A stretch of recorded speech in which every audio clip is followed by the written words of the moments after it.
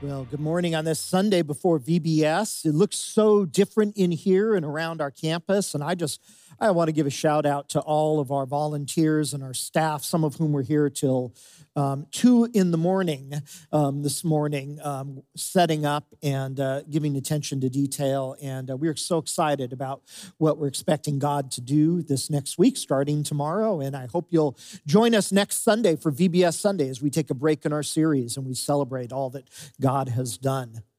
About 5 years ago, I completed a certificate program in spiritual direction. And if you're not familiar with that phrase, Christian author Richard Foster defines spiritual direction this way. He says, spiritual direction is a relational process where one person, a director, helps another person, a directee, discern what God is saying and doing in that directee's life.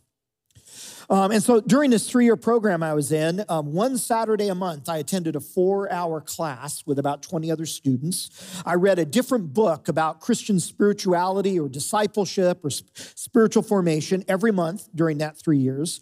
And then during year 3, I provided spiritual direction to 3 directees under the supervision of a seasoned spiritual director. And I learned a lot from that program, a lot I think that's helped me be a better pastor. Also been able to use that training within our denomination, ECO, the Evangelical Covenant Order of Presbyterians. I provide spiritual direction at our annual national gathering for pastors and elders, and also work with some future pastors as they are in the process towards ordination in ECO. But anyways, during the first year of that program, we read a book called Holy Listening by a pastor named Margaret Gunther. And in that book, the author, Margaret Gunther, compares Christian spiritual formation to childbirth and compares spiritual directors to midwives. And I remember reading Holy Listening. I remember struggling to relate to Margaret's metaphor because as a man, I've never experienced childbirth. I guess in a sense I have because I was born, but that's different. And I was present for the births of my 4 sons, but I think you'd agree that a dad's presence or another person's presence during childbirth is not quite the same as a mother's experience going through childbirth. Some of you are saying, yeah, no kidding. So what does this all have to do with today's message? Well, we've been in a series through the 8th chapter of Romans called Life in the Spirit. And in today's passage in Romans 8, childbirth is the primary metaphor that the Apostle Paul uses to describe life in the Spirit. And so in retrospect, I probably should have scheduled someone to speak this morning that has actually experienced childbirth. But since I didn't have the foresight to do that, I asked Cindy, who's a bit of an expert, and she's done it 5 times, to read over my message and to give me feedback. So I'm going to do my best with Cindy's feedback. So today in Romans chapter 8, verses 22 through 27, we're going to see 3 ways that life in the Spirit is like childbirth. So if you're able, would you stand with me for the reading of God's word today from Romans chapter 8, verses 22 through 27. It's the word of the Lord for us this morning. We know that the whole creation has been groaning as in the pains of childbirth, right up to the present time. Not only so, but we ourselves who have the first fruits of the Spirit groan inwardly, as we wait eagerly for our adoption to sonship, the redemption of our bodies. For in this hope we were saved. But hope that is seen is no hope at all. Who hopes for what they already have? But if we have hope for what we do not yet have, we wait for it patiently. In the same way, the Spirit helps us in our weaknesses. We do not know what we ought to pray for, but the Spirit himself intercedes for us through wordless groans. And he who searches our minds searches our hearts knows the mind of the Spirit, because the Spirit intercedes for God's people in accordance with the will of God. This is the word of the Lord. Thanks be to God. You can be seated. The key word for these 6 verses is the word groan. We see it in verse 22, again in verse 23, and then finally a third time in verse 26. And the Greek word Paul uses here that's translated groan refers to audible sounds that are caused by deep concern, pain, or distress. And verse 22 further connects this groaning to the labor experience that comes before childbirth. So the groaning that Paul pictures in these 6 verses refers to the groans of childbirth, the pain and distress that a mother experiences in her body during the labor and delivery process of giving birth to a child. And these 3 occurrences of the word groan in these verses point to 3 different kinds of labor and delivery that relate to our life in the Spirit. So in verse 22, we see the labor of creation, the labor of creation. And the word for creation here refers to all that God has made. Creation includes the sun and the planets, the mountains and deserts, the valleys and oceans. It includes mosquitoes and grizzly bears, salmon and salamanders, the entire created world that God made in Genesis 1 and 2. And last week we saw in verses 19 through 21 that all of this creation, the entire created world, waits in anticipation, standing on tiptoe for the glory of God's children to be revealed. That like guests at a wedding, straining to see the bride come out the door in all of her glory, creation strains, waiting for the glory that God has hidden inside of you as his son or his daughter to one day be made fully visible. This will take place when Jesus comes again. And creation waits in anticipation for this glory to be revealed because the revelation of that glory within God's people will be a signal of a final end to the decay and destruction that human sin brought to the created world. The appearance of our glory will lead to the healing of God's creation. But here in verse 22, Paul shifts the image to childbirth. Creation is not just waiting in anticipation like guests at a wedding waiting to see the bride. Creation is also pregnant and in labor. Since human sin entered into our world in Genesis chapter 3 through Adam and Eve, sin has corrupted creation, and creation has been groaning. So natural phenomenon like droughts and wildfires and climate changes and hurricanes and viruses and shark attacks are like labor contractions. Human sin corrupted God's creation as our forefathers and we ourselves misused our mandate to steward God's creation and instead have done things to destroy it. And this has subjected the natural world, we learned last week, to frustration or futility, to the decay of death. Creation is in labor. Now, let's remember that childbirth is not a disease. Childbirth is the way that God designed for humans to reproduce, to have children. And certainly a disease or a sickness might also cause us to groan with pain or distress. But the groaning of childbirth is different than the groaning of a sickness or a disease. Because even though labor is painful, sometimes as painful as the groans that come from a sickness or a disease, labor is filled with hope because if all goes well, it's leading towards new life, towards a birth. You see, creation's groaning is not a sign that creation is terminal. The labor pains of creation are a sign that God will one day bring forth a birth. Creation groans for the birth of the new creation. Creation groans for the birth of a new creation.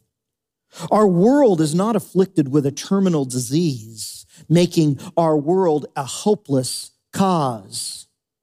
Instead, our world is pregnant, groaning for its own redemption, groaning for the birth of the new creation. We find this promise of a new creation throughout the Bible. We find it in Isaiah chapter 65, verse 17, where the prophet Isaiah says, I will create a new heaven and a new earth. And then the apostle Peter quotes that promise in 2 Peter 3:13 when he writes, in keeping with God's promise, the one made in Isaiah, we are looking for a new heaven and a new earth.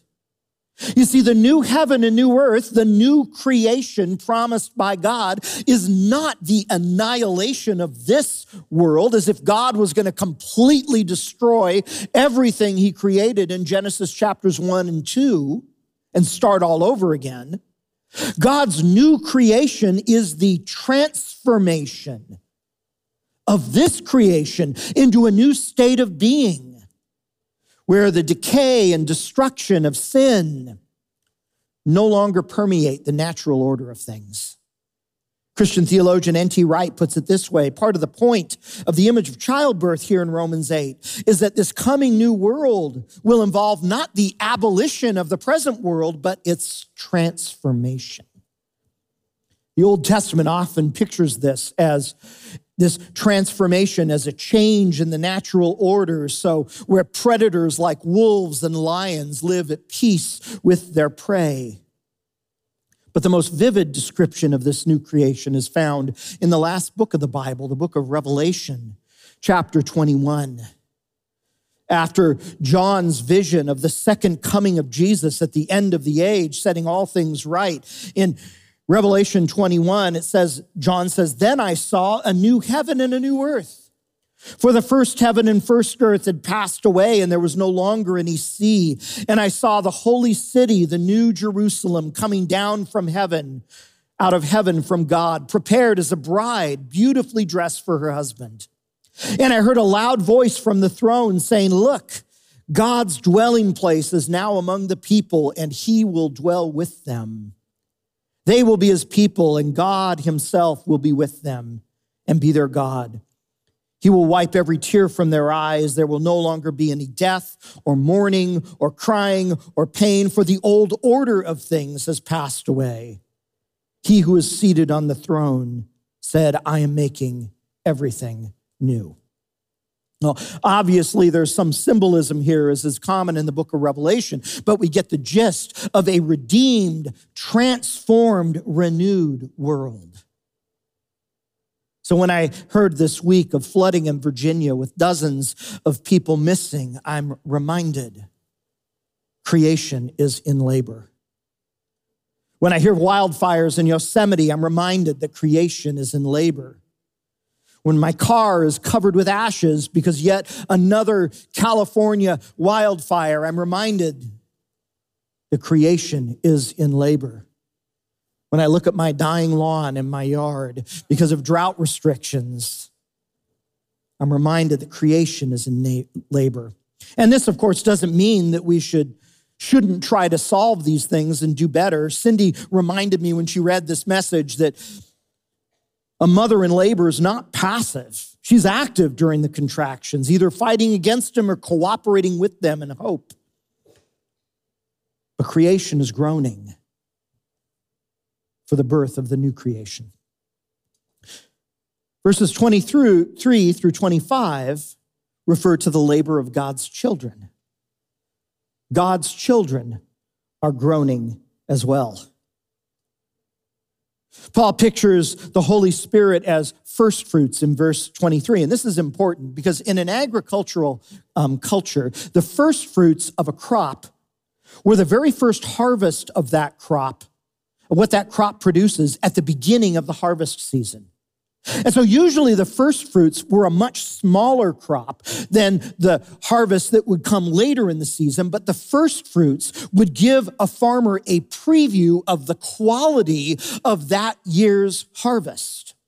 Now, in the Old Testament, first fruits are a big deal. The first fruits belong to God in a special and unique way. In fact, ancient Israel had a special annual celebration that they would celebrate every year at harvest season that would celebrate the first fruits of the harvest season. And that special festival was called Pentecost. You see, Jesus poured out the gift of the Spirit on his church in Acts chapter 2 during this annual celebration of the first fruits. So it's not surprising that the Spirit is referred to as first fruits. And as God's children, we are the early harvest of a much larger harvest that will one day include all of God's creation. And until that happens, we groan as we await our own adoption.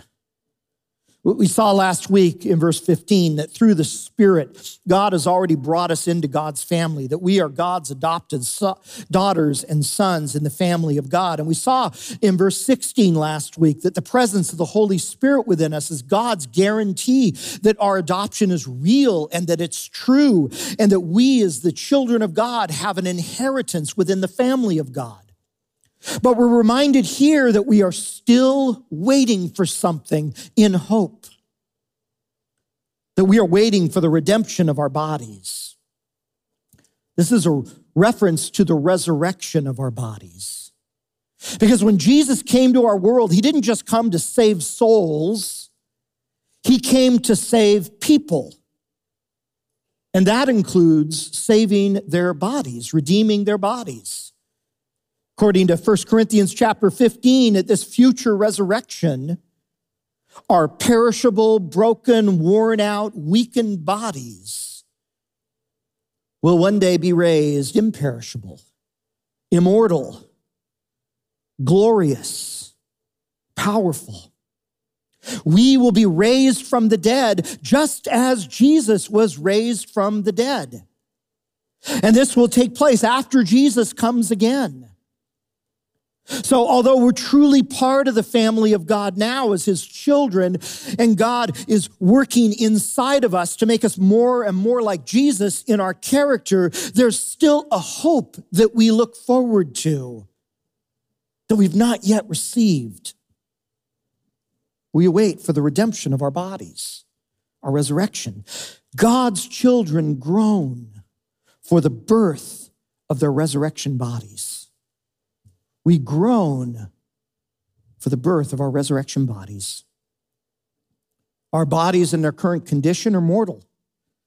We age and we get sick and we get injured and we break bones, and our bodies eventually break down and die.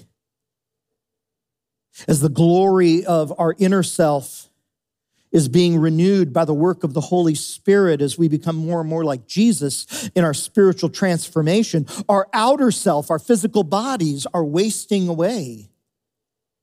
And this wasting away causes us to groan like a mother in childbirth, looking for our resurrection body. We groan for a body that will no longer get cancer, a body that will no longer be afflicted with aging and sickness. And it's not only our mortality that causes us to groan as God's children. The presence of the Holy Spirit within us also shows us how far we all still have to go in our own spiritual transformation.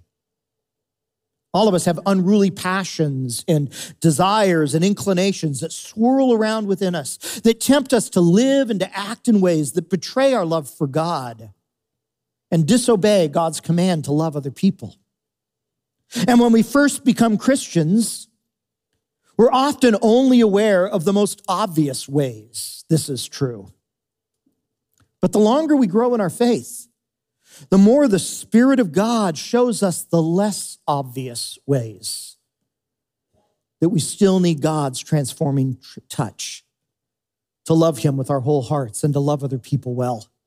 We start to see subtle areas like spiritual pride, unforgiveness and bitterness, judgmentalism, ways that we try to manipulate people, ways that we try to control our circumstances and situations, and on and on. And the longer we follow Jesus, If we're living our lives in the Spirit, as Romans 8 teaches us to, the more we'll see areas that need God's transforming touch. See, the Christian life is a struggle.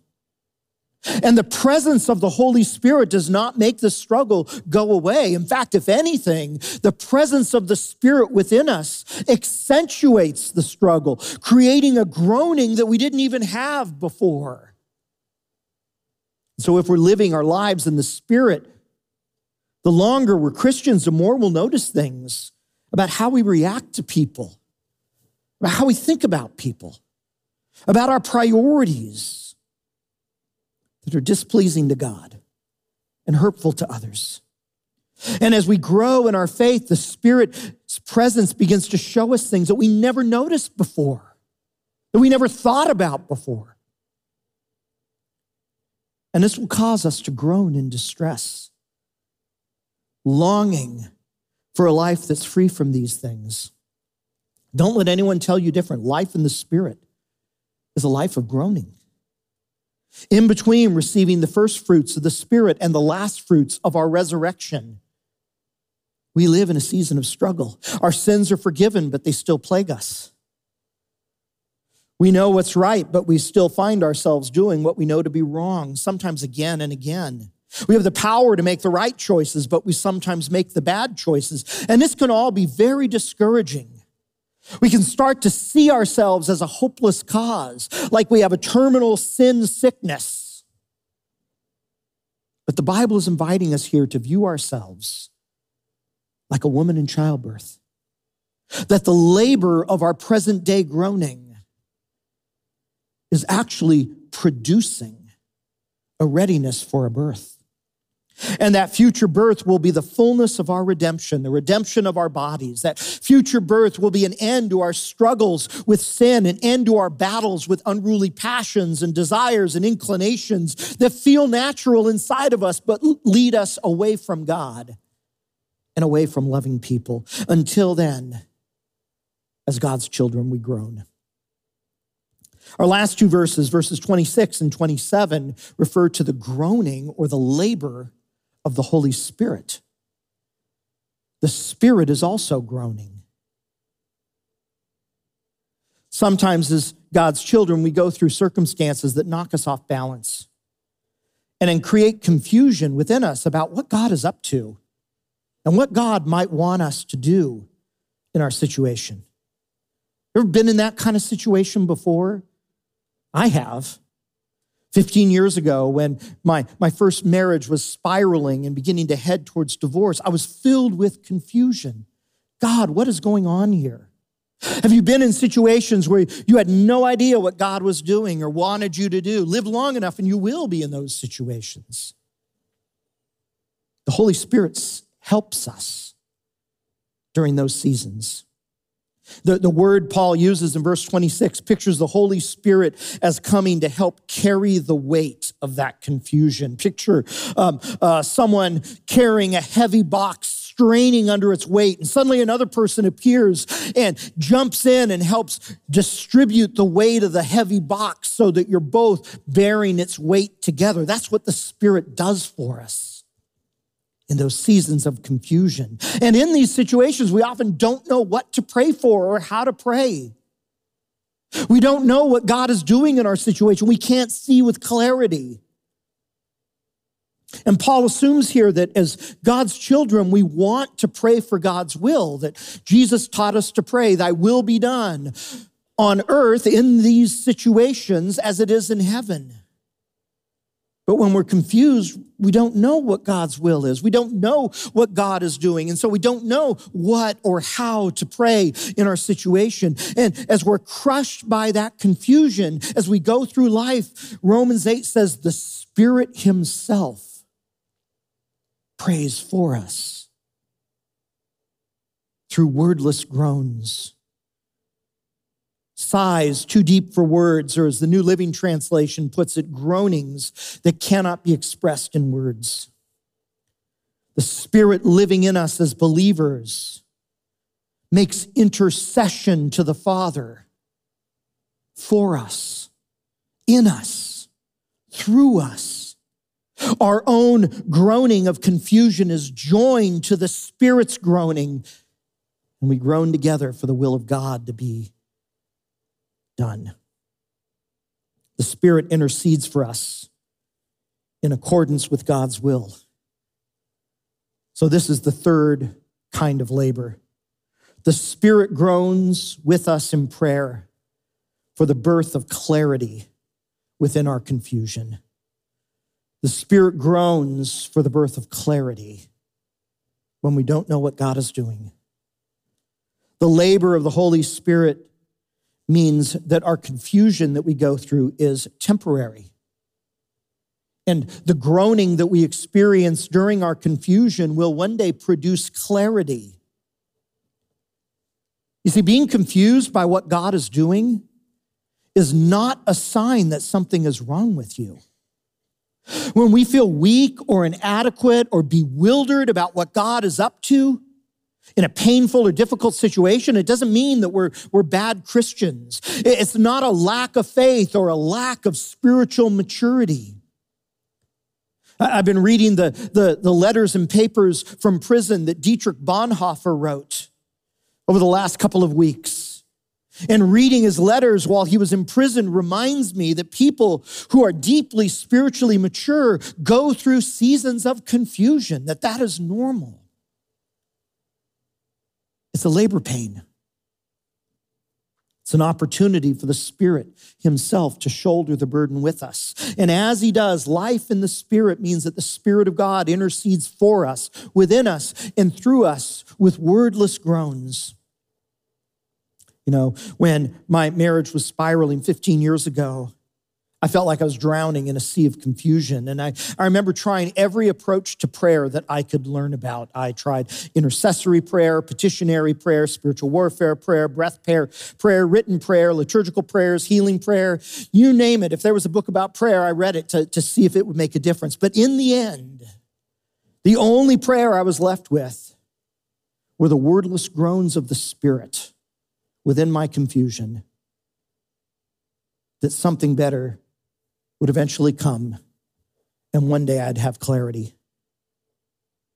So even though I haven't experienced literal childbirth, I resonate with what Paul says here in Romans 8, because I live in a creation that is groaning for the birth of a new creation, because I live in a mortal body that's groaning for the birth of its resurrection body, and because the Spirit within me groans and prays for me according to God's will when I'm confused and don't know what or how to pray. Labor and delivery are powerful ways to picture what God is doing in our world and in our lives in this life in the Spirit. So back to Margaret Gunther's book, Holy Longing. I think she's right. That our spiritual formation is a bit like childbirth. Paul says as much in Galatians when he says, "My little children, for whom I am again in the pains of childbirth until Christ is formed in you." Our spiritual growth is not a seamless, steady, simple rise from sinner to sainthood. It's painful at times, filled with fits and starts. It's messy and unpredictable, erratic and surprising. It's a little like labor and delivery. And this is actually a sign that the Spirit of God is working, that we are living life in the Spirit. Cindy reminded me after she read the message that the thing about labor is that once it starts, you can't stop it. You can't decide to reschedule it for next week or next month. Once it starts, you're in it. And she says that you can either fight it or give yourself to the process, actively participating, living in hope for the birth that will eventually come. And life in the Spirit means we're in it. We are in it. And God is with us in it. And it's painful at times and exhilarating times, but we are in it together as we look forward for hope, for the fulfillment of all that God has promised. Let's pray. Father, thank you for these words that come from you to our hearts. And Father, thank you for the careful balance they give of the wonderful inheritance that we have through Jesus to be your sons and daughters and your family, safe and secure, with an inheritance that's ours. And yet the hope that we wait for patiently, and sometimes not so patiently. Lord, as we go through seasons of exhilaration, may we rejoice in you. And as we go through seasons of labor pain, of contraction, may we turn to you. And may we give ourselves to the process of what you are doing, knowing that you are working, even in the hard times, to fulfill your perfect plan and to heal your creation that you made. God, we pray these things in Christ's name. Amen.